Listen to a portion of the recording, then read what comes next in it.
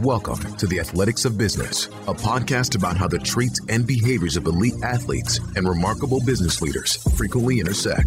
The real stories and hard lessons to help you level up your leadership and performance. Now your host, Ed Molitor. Welcome back to another episode of the Athletics of Business podcast. I am your host and CEO of the Molitor Group, Ed Molitor, and another phenomenal conversation for you today as we are joined by my special guest, Mark Simendinger, who is a Kentucky Speedway Executive Vice President and General Manager. And he has served in that capacity of Kentucky Speedway since it was acquired back in 2009 by Speedway Motorsports. As president under the original track ownership, he played a primary role in the planning, development, and operation of the facility dating back to the track's inception and first race in 2000. And he'll share some great stories about how he came about finding the perfect location for Kentucky's Motor Speedway. And he is the former president of Turfway Park Racecourse, a thoroughbred track in Florence, Kentucky. He also served as the president of Carroll Properties, a commercial real estate development company, and was a longtime associate of Speedway founder Jerry Carroll. Mark has owned and bred, there are so many cool stories here. Mark has owned and bred several thoroughbreds in partnership with Hall of Fame jockey Stephen Coffey. He's a graduate of the University of Notre Dame with a degree in accountancy. He was also an outstanding baseball player. And just so much here. You talk about a career that has evolved into something that one can never imagine when he graduated from the University of Notre Dame and took his first job in the city of Chicago. We'll jump into that. And we're going to talk about why it is so critical right now to figure out how we do things better than we've ever done before. He's going to talk about the ability to constantly being able to evolve and change and how that has been such a significant factor in his amazing career and how your professional career, I love this analogy, how your professional career can sometimes be like a punt return. I don't want to give away the punchline to that. And what are the three non-negotiables that the team at Kentucky Speedway have, which enables them to be such a successful team? And, you know, true to form in terms of everything that is going on in 2020, we're going to talk about some of the forced changes at Kentucky Speedway and how Mark and his team have done and continue to do the best they can with what they have. So I'm going to get out of the way here and let you enjoy this amazing conversation with Mark Simendinger. Mark, thank you so much for joining us today on the Athletics of Business podcast. I am really fired up to have you here.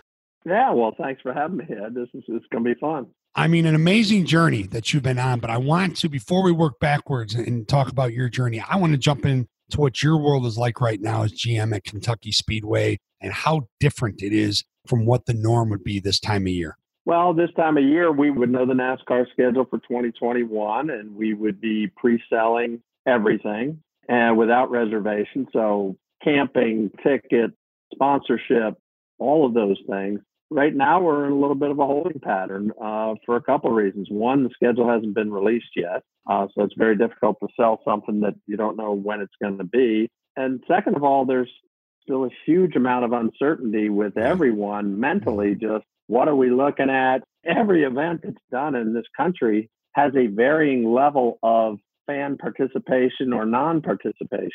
You know, down here in Kentucky where we are, they just announced that the Breeders' Cup is going to be held at Keeneland. That's going to be no spectators. We just had the Kentucky Derby for the first time in 146 years, no spectators.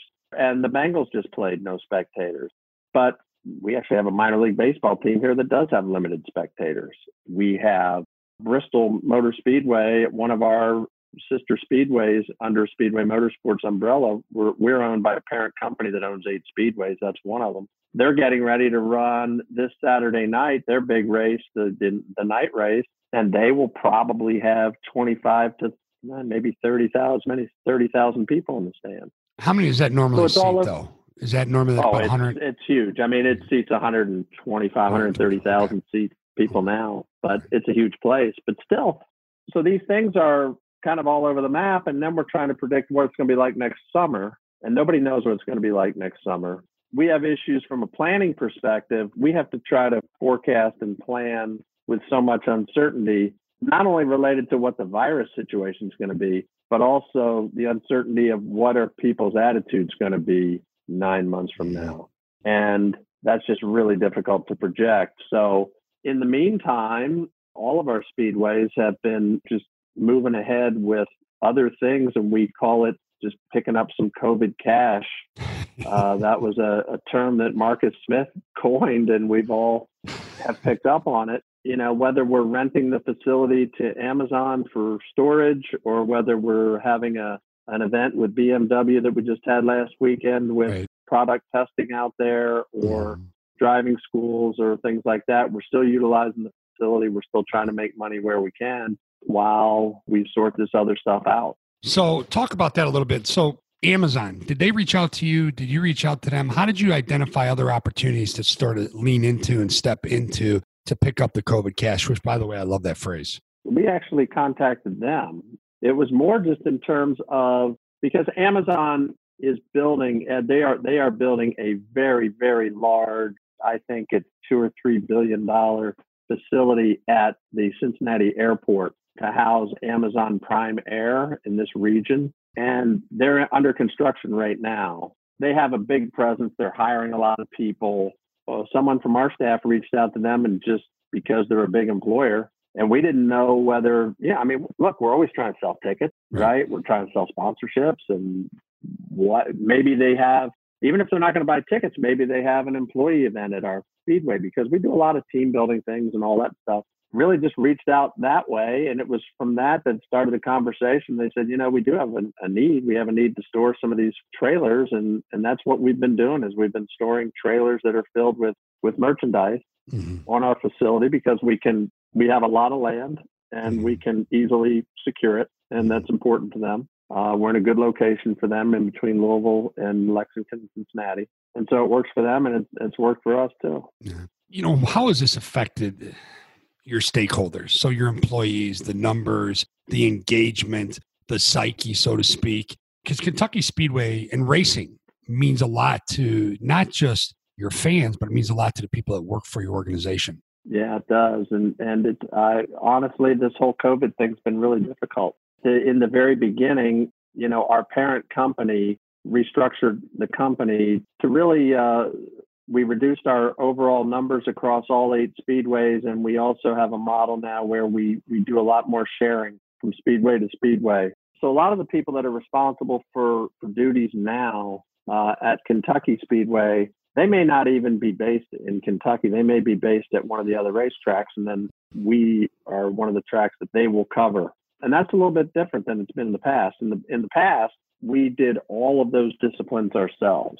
And so now the model is changing to more of a centralized model, where more services are being done either by a home office or regionally than all of it being done locally. In the past, everything you did, you were responsible for.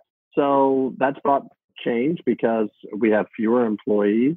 We also are bringing employees onto our team that we either didn't know before or didn't know very well before, or who have a lot of other stuff on their plate. We need to, especially me as the boss, I have to figure out a way to build this team back. It's almost like, now I know how John Calipari feels. You show up and you're like, give me your name again. First name is what? That's part of it. That's what we do as managers every year. One of the best things I ever heard somebody say is, there's a reason we're calling you a manager.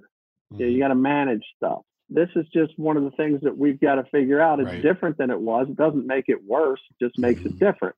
That's one of the things that we've got. It's a challenge for me to figure out, how do we keep going? How do we actually do things better than we did before? There are positives to all of this. The people that are being put into our team are enormously talented folks, and they have a lot to offer because they have a lot of experience at these other speedways, and they can bring stuff that, we didn't have before. And we have to start looking at the positives of all of that and figure out how to bring everybody together. And so that's why I'm kind of excited about, I want to get as much definition as we can to these outside variables of schedule and all this stuff, so that I can bring the team together on what the goals are and really let us go. So that's a great talking point right there. So you have your parent company, right? And there's a culture inside of that parent company, but you have Kentucky Speedway and the people that you are directly in charge of, and you have your own culture, but now you have to sort of see where the pieces fit together with these folks that you don't know so well. Is it a lot of work to not go back and build this trust up with the new people, or to introduce them to your culture, or to bring them up to speed? I'm looking for the right word. But how much time are you spending on that as you wait, as there's still still so many unknowns? Because one of the things we've talked a lot about on the podcast, and I talk a lot about my clients with, is having the ability to grow through this, not just go through it, right? And there's people that are just waiting to get to the other side of this, say, okay, let's go. Well, we know, we're living the new normal. Whatever the new normal is, this is our world now. So can you talk a little bit about how you're doing that? Yeah, well, I don't know how we're going to finally navigate it, but I will tell you this. First of all, I'll start with a frustration. One of the frustrations for me is the challenge of having the new folks and putting them into the organization and all that stuff is just made doubly difficult by the fact that we have this COVID thing and we are directed not to get together. It's really not encouraged for us.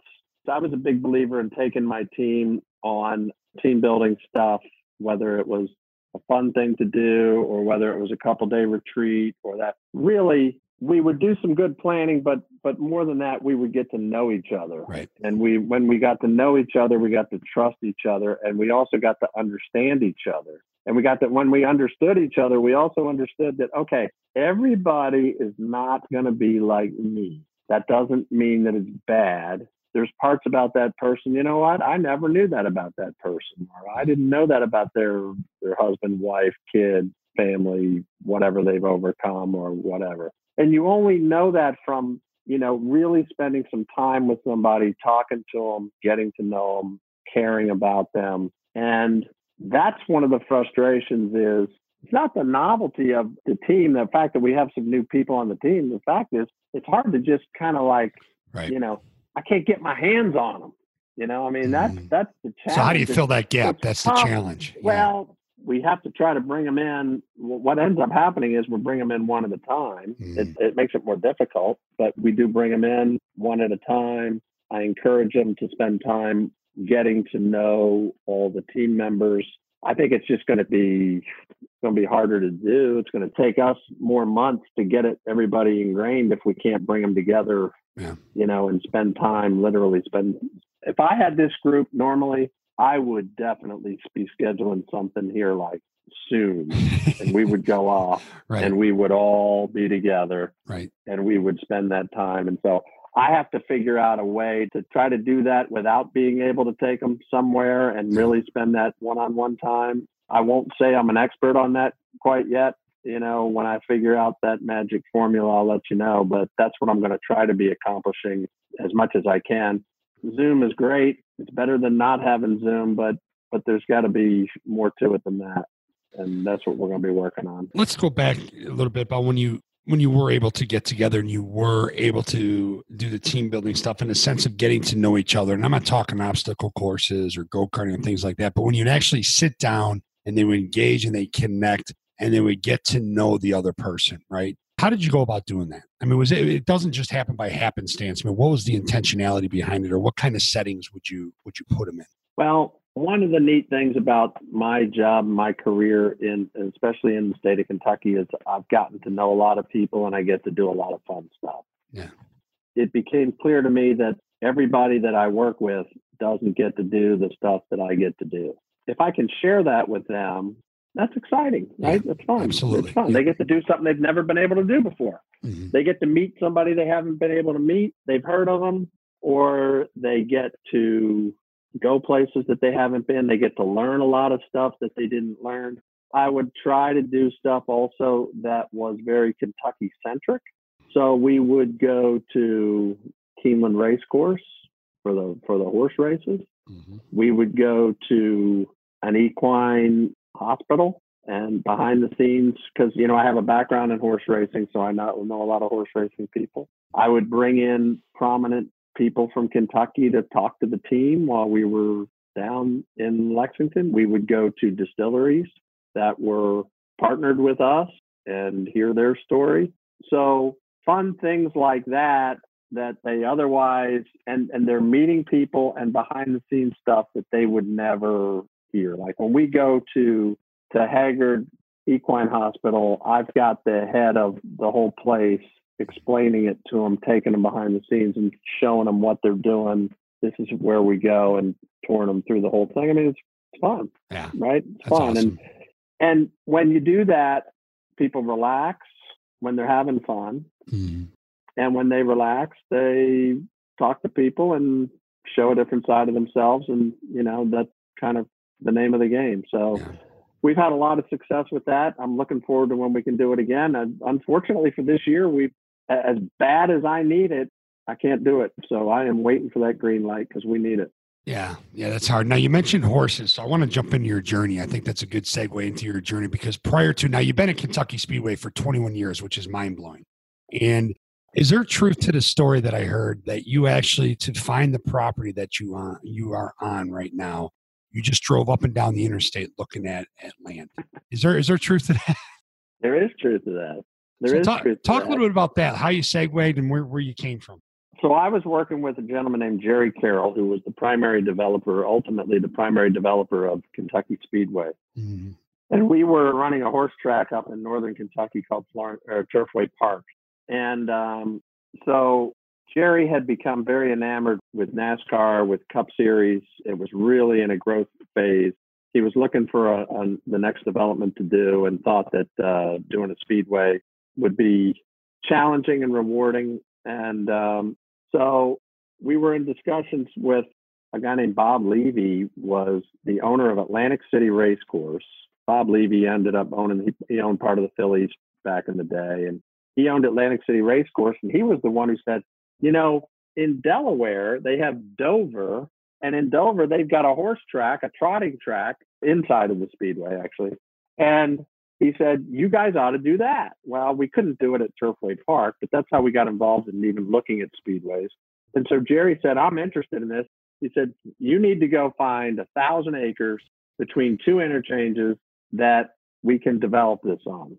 Well, I mean, it's close to, in between Cincinnati, Louisville, Lexington. I mean, I just started, what do you do? What do you do when you have an assignment like that? You just start driving around. Right. I was calling people because my background was in real estate development. So I'm calling, zoning board people and things like that and getting their recommendations. And I was out there kicking the tires. And it was really, as I was kicking the tires, word gets out when you're looking for 1,000 acres. And so the judge executive, who is like the mayor of a county here in Kentucky, they're called judge executives. He called Jerry Carroll and said, I hear your man is out looking for property. I've got the best property for you right here. And I had been looking for big tracts of land, and he put together 4 or 5 different smaller parcels and said, this is where you need to be. I had actually been right on the land adjacent to that, looking right adjacent to that. Okay. And he called Jerry, and Jerry looked at it and said, yeah, it's a great piece of property. And that's the one we ended up buying. So that's kind of how Kentucky Speedway happened. And 21 years later, here you are. So, ironically, I was only supposed to be there for development. I was supposed to be there through development. So when you say 21 years later, I can't believe it. You think you can't believe it. I was supposed to be gone. In June of 2000, I was supposed to be doing something else. Yeah, so you want to talk about not believing it. Well, you obviously had a pretty good thing going. Yeah, so far. Yeah. When did you realize that you guys hit gold in terms of location, in terms of what you were doing, and the whole business plan? Well, I mean, it's always been difficult. And it's, the first, in 2000, when we opened the place, everything about the motorsports business is the big events. And in motorsports in America, you can't get any bigger than the NASCAR Cup Series. And when we opened up that speedway, we did not have a Cup Series race. And it wasn't until, the original owners ended up selling the speedway to the Smith family back in 2009. And it wasn't, so from 2000 to 2009, it was a struggle. Mm-hmm. It was a big struggle because we did not have the race you need to have in order to really make this thing go. And the Smith family controls, still to this day, they control a lot of races, 13 Cup races. So Bruton Smith bought the speedway, and he moved one of the races up from Atlanta to Kentucky, and that was in 2011, and that's when our whole fortunes changed. When the track was sold to Bruton Smith and he started to invest a lot more money into it, I thought we had a good speedway until Bruton got a hold of it, and then he took it to a whole nother level, brought in the Cup race from Atlanta, and really took us to the big leagues. And that's all due to Bruton Smith, Marcus Smith, and his family. You know. Speaking of the big leagues, you go to Notre Dame, you play baseball, you graduate from Notre Dame. You mentioned that real estate was a little bit of your background. Can you take the listeners? I think it's an awesome journey. I think there's so much there and there's so many lessons to be learned. Can you take us through your journey from your graduation to your first position, how you got into real estate and how you ended up where you are now, and some of the amazing folks that you surrounded yourself with, some of the lessons that you learned and things that can truly impact the listeners? Wow. Yeah, sure. I can do that. You know, I graduated from Notre Dame with an accounting degree. I went to work for Alexander Grant and Company, and I was working downtown Chicago. And I remember I started in August. It was really hot, and I only owned 2 suits. And so I decided I was really going to make an impression on everybody, even though it was 98 degrees outside on my first day of work. I decided to wear my 3-piece suit to work, which happened to be 100%, heavy wool. Of course. But I didn't know the difference, honestly, between a wool suit and a lighter weight suit at that time. I had my dad's dress shoes. I had to borrow them from him. So I was really, really something else. I'm sure they were thrilled to add me to their employee roster. And I was doing great. I went to work. I'll never forget my first day of work. I went to work, and they gave us all these books to study for the CPA exam and reference books. And so I've got an entire audit bag of books plus books under my arm. On the train, I go back, and I got off at one stop too early, about 2 miles from where I needed to be. And that was the last train of the day. So now I've got all these books. It's 98 degrees, 100% humidity. And I walked back 2 miles. Literally, it was so hot, the tar was sticking to the bottom of my dad's shoes. And I got in there. I thought, oh, my goodness, what have I gotten myself into? And working can't be this difficult. And, it turned out not to be. But, I was not a great accountant. And I worked there for a little bit, and then decided I wanted to go back to my hometown in Baltimore area, be with my dad. And so I did that, and I caught a break, and a lot of things in life aren't things that you plan out. But I do think if you're looking, a lot of times I use an analogy of, being in a profession or whatever you're doing, it's kind of like running back a punt. Like when you run back a punt, if you see a guy running back a punt, you look, and you wait for the blocking, and you just try to find, you can have all the plans you want on running back a punt, but so much of it is just based on what happens, and if there's an opening, and if you see an opening and you can get to it, then you can make some real progress. And so I just kind of got lucky. I ended up at a bank in Baltimore, and they ended up putting me in the commercial loan division. And I met the best real estate developers in the Baltimore area at the time. And I really hustled. I didn't know a whole heck of a lot, but I was willing to learn. And one of the smartest things that I did was everybody that I dealt with, I spent time with them, and I asked them why they were doing what they were doing, how they did it. And I didn't just give them a loan. I didn't just get the money out the door. I learned from everybody that I was dealing with, because I was very fortunate that I was dealing with these top people. And that's one of the great things about being a commercial loan officer is, generally speaking, the people who are borrowing the money are the principals.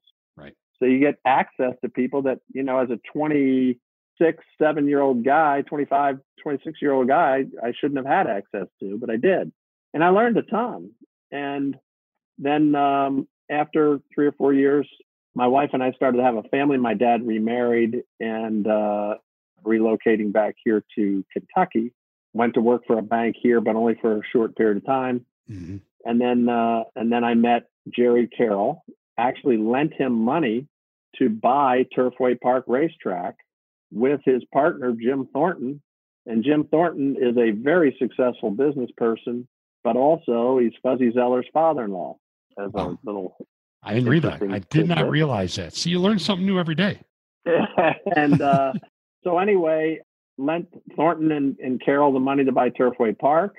Jerry ended up asking me to come to work with him. I was 29 years old, and I left banking, went in the development business. so I hold the distinction of actually making a loan and then working to pay it back. So I did both. It's not a bad deal. Paid myself back. I made sure. Yeah. I made sure that was a good loan. You double dipped on it a little bit, didn't you? Huh? Yeah. That's awesome. Oh man. So Turfway Park, talk about that. I mean, what was that like getting out of, commercial real estate and jumping into that world with Turfway Park? Well, I got to do a little bit of both. And so I ended up running Turfway full time, but as I was running it, I also was able to develop the surplus land, real estate around Turfway and do the rezoning work there and all the financing work and all that stuff. So I got to do both. But it was great. Probably what I learned more during that tenure than anything else was politics, because I had never been in the regulated industry before. Right. And so in that business, whether you like it or not, you're involved in politics because, it's a regulated business. There you have to deal with not only the horse racing commission, but a lot of the rules are by statute. And so there are changes to it every session.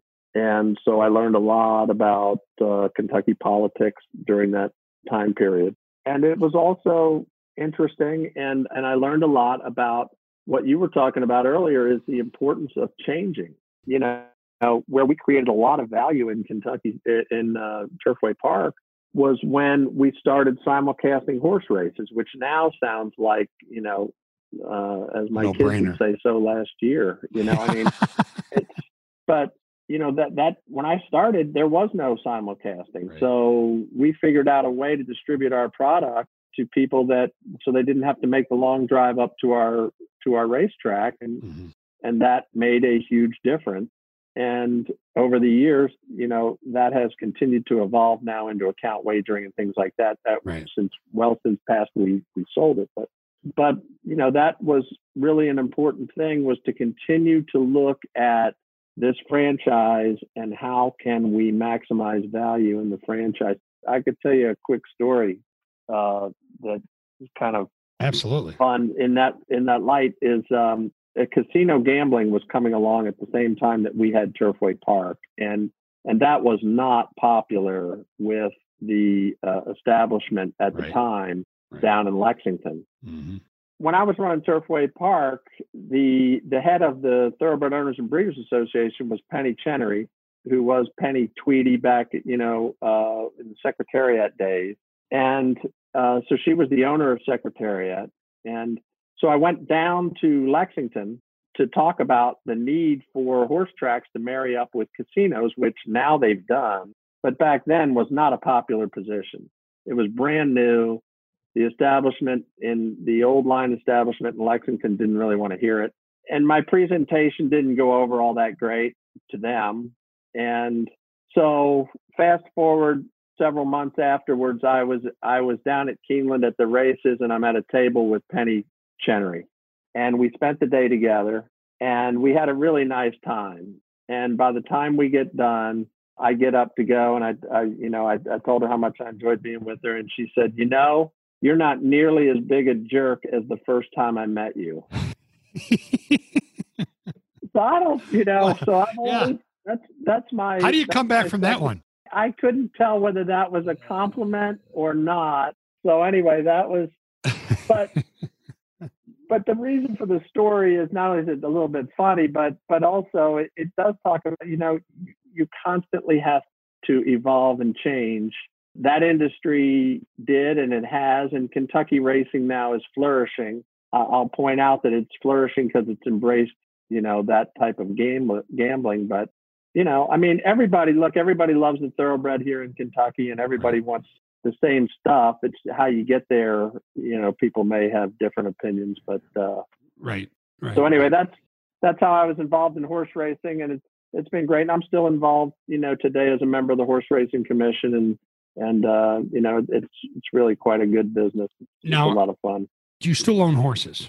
I do not own any more horses. I've owned and bred a lot of horses over the years, but I don't own any currently. Okay. Because I know you were partners with Steve Coughlin. How did that come about? Well, when Steve's career is he won the Triple Crown. Mm-hmm. in 1978. And then he rode here in the States for a little while after that. And then Steve is naturally really kind of a bigger guy for a jockey. He kind of developed late. He was obviously very young when he won the Triple Crown. He was only 17 years old, 18 years old. And he was thin. And then as he began to mature, he started gaining weight. And so it was tough for him to make weight in the U.S. And so he went over to Europe. He got an offer to ride over in Europe.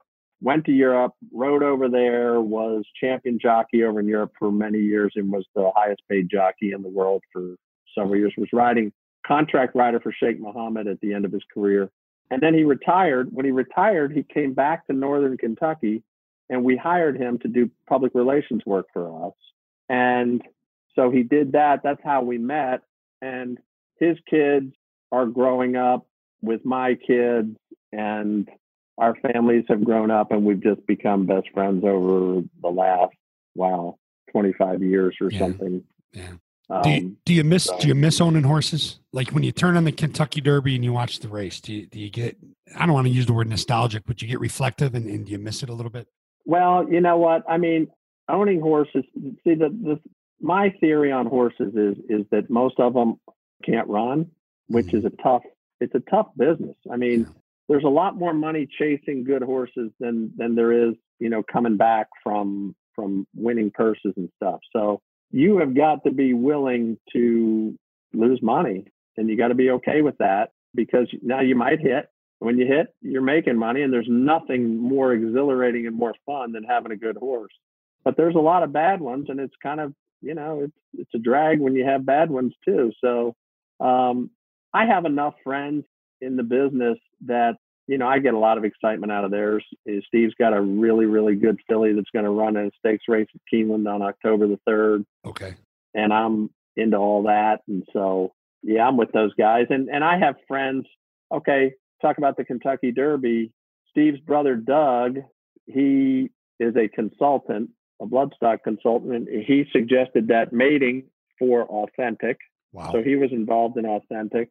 And then I have another friend, Frank Brothers, who picked that horse out at auction he's a bloodstock agent for the guys that ultimately bought the horse. So that is so cool. I love that stuff. I've got plenty of rooting interest all the way along. What a great race that was.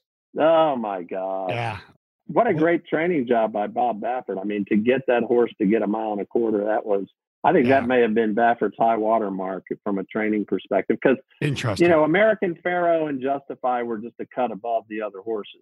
This horse was not necessarily a cut above the other horses. He had to be trained into it. And that was pretty cool. Yeah. Well, speaking of guys like Bob Baffert, Steve Cawthon, and Penny Tweedy, and you've had some amazing people in your life, as well as you've been that amazing person in other people's lives. But what are some of the best mentors or best folks that you've surrounded yourself with, people that have been in your orbit that you've learned some things from in your time? Well, I've been very lucky. One of the cool things that, in your career, if you can look back and really say that you worked with some interesting people and that you took a lot from people. And that's one thing that I've always tried to do. And I always encourage people that I work with to do. I say, you know what, take from me the good stuff that you see. And, you don't have to take it all. You don't have to like it all. You don't have to love it all, but take the good stuff. If you look at me and you think I'm really good at certain things, take that and use that going forward. And that's what I always tried to do with the people that I surrounded myself with, or that I was working with. So I was working with Jerry Carroll for a long period of time. Jerry Carroll is just a hustling guy. I mean, he used to have, outside of his office, he hung that Abraham Lincoln, I think it was Abraham Lincoln quote, good things come to those who wait, but only left over from those who hustle, or something like that, right? Exactly. And that was kind of Jerry's deal. And, I really learned how you cannot take anything for granted. And then I got a chance to work, after I worked with Jerry for a long time, with Bruton Smith. And Bruton Smith has a saying that lives on every day in our organization: inspect what you expect. And, don't leave the details to other people. There is nobody so big that they don't inspect what they expect. And if you don't, shame on you. So the hustle part of it from Jerry's one of the greatest convincers that I've ever been around. Some people would say he's one of the greatest salesmen. He says I'm a convincer, I'm not a salesman, but there with him, no substitute for vision, enthusiasm. Whether it's him, Bruton Smith, some of the owners of Kentucky Speedway. I got an opportunity to work with Dick Farmer, who founded Cintas. Be able to talk to him was something that I'll always treasure in my career. Got a chance to know Dick Duchossois very, very well, the owner of LiftMaster, Garage Door Openers, Chamberlain Group, among many, many other, largest shareholder of Churchill Downs for many years, the builder and owner of Arlington Park Racetrack. But I got a chance to know Dick and got a chance to talk to Dick a lot about business and his approach to business and things like that. And, all of them share tremendous vision. Chris Sullivan, who founded Outback Steakhouse, was one of our partners. And the vision that they have, and the other thing is, all of them, without exception, all of them went through tough times to get to where they are. Nobody had a linear path. There is no such thing. If you're going to bite off a large challenge, there's no such thing as a linear path, and you can't expect that. Right. And they all would tell me about, challenges that they had to overcome in order to get that. A lot of people don't understand. They see Bruton Smith right now. He owns 8 speedways. Bruton Smith built Charlotte Motor Speedway as a young man. He was under construction of Charlotte Motor Speedway. His big equity partner had a very untimely death, and Bruton ended up losing Charlotte Motor Speedway. Wow. And he went out, made a bunch of money, and came back and bought it back. I didn't know that. That's amazing. Yeah. It's an amazing story of perseverance. First of all, a vision. Like, what 20-something-year-old says he's going to build a 1.5-mile speedway in Charlotte, North Carolina? Well, Bruton Smith does. Bruton Smith does. But the perseverance to come back. And just talking to Dick Duchossois about Thrall Railroad cars. He had Thrall Railroad cars. Never been a business than the railroad business. In bad economic times, with all that money that they had in capital assets and stuff, there would be very difficult times. And Dick would have to fight his way through those things. And just, really inspiring stories. And that's one of the cool things about my career is that I have had a chance to work with some people that I really respect and learned a lot from, and people to me that are just kind of legends in the business world. That's awesome. That's awesome. Jerry Carroll, back to Jerry for a second. You talked about, he's a convincer, and he's possibly the greatest salesman that you've ever known, but it's all about vision and enthusiasm. What was it about him? Like, what was it? What was the X factor that made him such a great convincer? I think number one, I think you have to have enthusiasm and belief in what you're doing. If you don't, nobody else is going to. So Jerry had a lot of enthusiasm. He really believed in business. He believed in the opportunities that he was working on. That came through first and foremost to everybody that he talked to. He believed in quality in everything that he did. It used to drive him crazy if things weren't up to the standards that he wanted. And I think people gravitate towards that. They want to be part of a winning organization. They want to be in the lead. And he would convey that. If he built an office park, that office park had the best landscaping of any office park in the area. It was the best front door of anywhere in the area. It looked like a place you wanted to be. When we took over Turfway Park, a good story, Ed, was Jerry Carroll and Jim Thornton had purchased Turfway Park, and they had 2 completely different approaches to it. Right after they owned it and they started to operate it, it became obvious to Jerry that he went to Jim and said, we have got to spend money on the front end on this racetrack because we have to fix it up, or, we got to get this thing to a certain level of quality here. Thornton's approach was more of, I don't want to take that risk, Jerry. It's going to take a lot of money. Let's take the profits that we get and reinvest them as they go along. It's going to take more time. And Jerry said, Jim, we can't do that because there ain't going to be any profit if we don't show some quality here. But we have an opportunity to fix this place up, clean it up, make it nice. People are going to come. That was Jerry Carroll. You ask, what was it that convinced people to be in business with Jerry Carroll? They knew that if Jerry was involved, it was going to be a quality product. He was not averse to taking a risk. He would put his own money behind it. He would believe in it, but he would also work really, really hard to make sure that it was executed the right way. And as it ended up, the two of those, Jerry ended up buying Jim out over that disagreement on philosophy going forward. And Jerry bought him out. And then when he bought Jim out was when I actually ended up going to work with him and kind of executing on that vision that he had. That's a great story. And, it's funny, you had mentioned Dick Duchossois earlier, which obviously, as we talked about, hits so close to home to me because I grew up in Arlington Heights, and Arlington Park was such a gem. And that's exactly what he did after the awful fire in 1985, when he rebuilt Arlington after the Miracle Million. That was it. The grounds were impeccable. They were beautiful. They were colorful. And it was unbelievable. We knew him well at Arlington. And I remember going up to Arlington, and Dick took his business philosophies that he had learned from all of his other businesses, a hugely successful business person. And he incorporated those in thoroughbred racing, and he showed thoroughbred racing things they had never seen before. The design and the finishes in Arlington were second to none. When you walked into Arlington, he had escorts there, red coat escorts that you would walk in and they would guide you. They service people. What are you new? Have you been here before? Where would you like to go? What do you want to do? And they would guide you through. That had never, ever happened before. These things now, they're happening. Right. You go to Churchill Downs for the Kentucky Derby, and who do you see?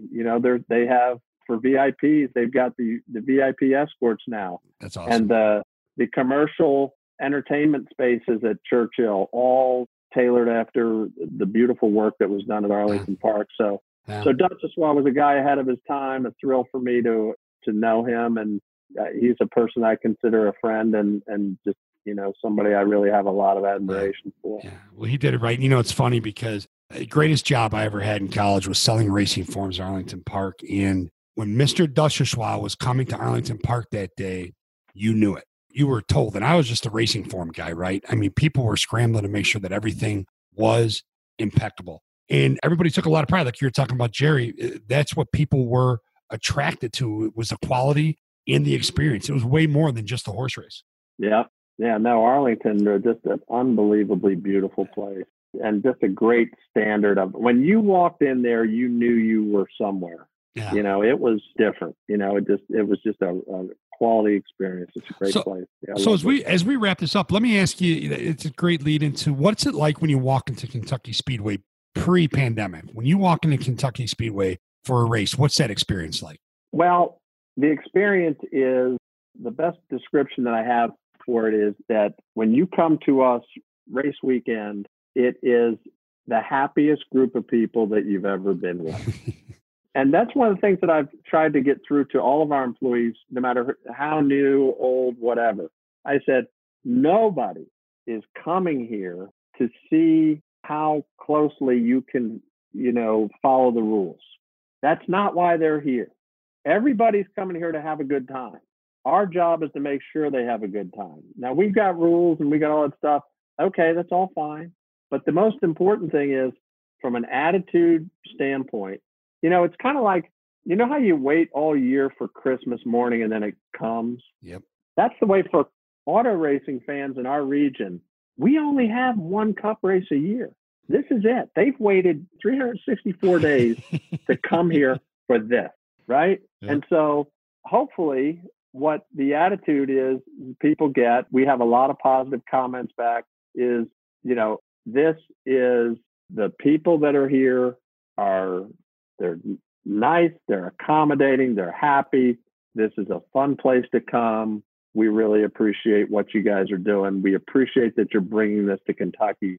Thanks for doing that. But the number one thing is people having a good time. That's what it's really all about. That's what we're selling. That's what we want them to do. I don't want anybody to come here and say, man, you know what? I went to Kentucky Speedway and man, can they follow the rules? Yeah, that's great, man. They really follow the rules on you. Boy, we speak the same language. Yeah. Yeah. So it's got to be pretty significant, the type of people. This is the last question I'll ask you, Mark.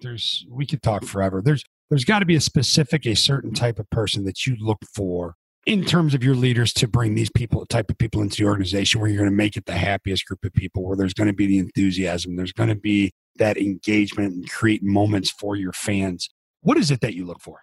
We bring in a group of interns every year, and I make it a point to spend time with all of them because I want to make sure that all the interns, and a few of them end up staying on our staff, but most of them don't, but they go on. But I want to make sure that they learn a lot. And one of the things that I tell everybody is there's 3 things that we really need to have. And none of this has to do with, I hope that you come from a great academic program and all that kind of stuff. But the fact is, none of you, no matter how good your academics are, none of you know as much as the managers know that have been doing this here for a while. Mm-hmm. But here's what we need from you. You got to respect your fellow teammates. You have to have a good attitude, because I can do a lot, but I can't make you want to do stuff. I can't make you have a good attitude. And the third thing is you got to be a good teammate. And I'll leave you with one story, Ed, is where I really learned this myself. I was a young guy. And I always learn more the hard way than I do the easy way for some reason. I imagine maybe that's the same for a lot of people. But I'll never forget, I had a job interview with American Hospital Supply, because back when I was an accountant, I thought, you know what, I got to do something else. I got a job for salesperson for American Hospital Supply. Went to the interview, and they turned me down. I said, how can you guys turn me down? There's no way. How'd you turn me down? The guy said, when you were here, all you talked about was yourself and what you were going to do, and we just didn't think you'd be a good teammate. Wow. Yeah, wow. And when they say that stuck with me for the next 30 years plus. Wow. And, that's when you're going to bring somebody in, we want you to be a good teammate, right? So that takes a lot of different forms. And one of them is making sure that you always think about the impact of whatever you're doing. What impact does it have on everybody else, instead of just plowing ahead and doing your thing? But those are the 3 things that we emphasize with everybody. Yeah. And, and I always tell our group, look, it's just us here. If this isn't a great place to work, we have nobody to blame but ourselves. And we need to figure out how we need to make it a great place to work. So if we're in a little slump or something, and things aren't going real well, we'll reset. And we'll address whatever the issues are to make sure it's a lot of fun. I mean, if I'm going to drive down there, it's got to be worth it. We've got to have a good time. Yeah. Well, thank God you didn't get that job, and what an amazing lesson you pulled out of it. But, and best of luck to you and the group, because I know this is such a crazy time, especially for you and your industry, and continuing to work to make it, the best experience. It's so hard, but I cannot thank you enough, Mark, for joining us today. I mean, this was an incredible conversation.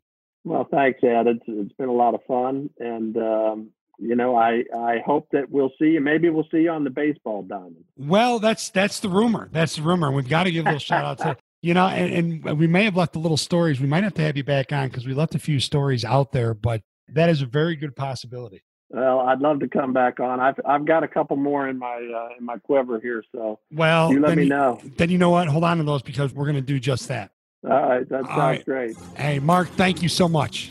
Thank you for listening to The Athletics of Business. Be sure to give us a rating and review so we know how we're doing. For more information about the show, visit theathleticsofbusiness.com. Now, get out there, think, act, and execute at the highest level to unleash your greatness.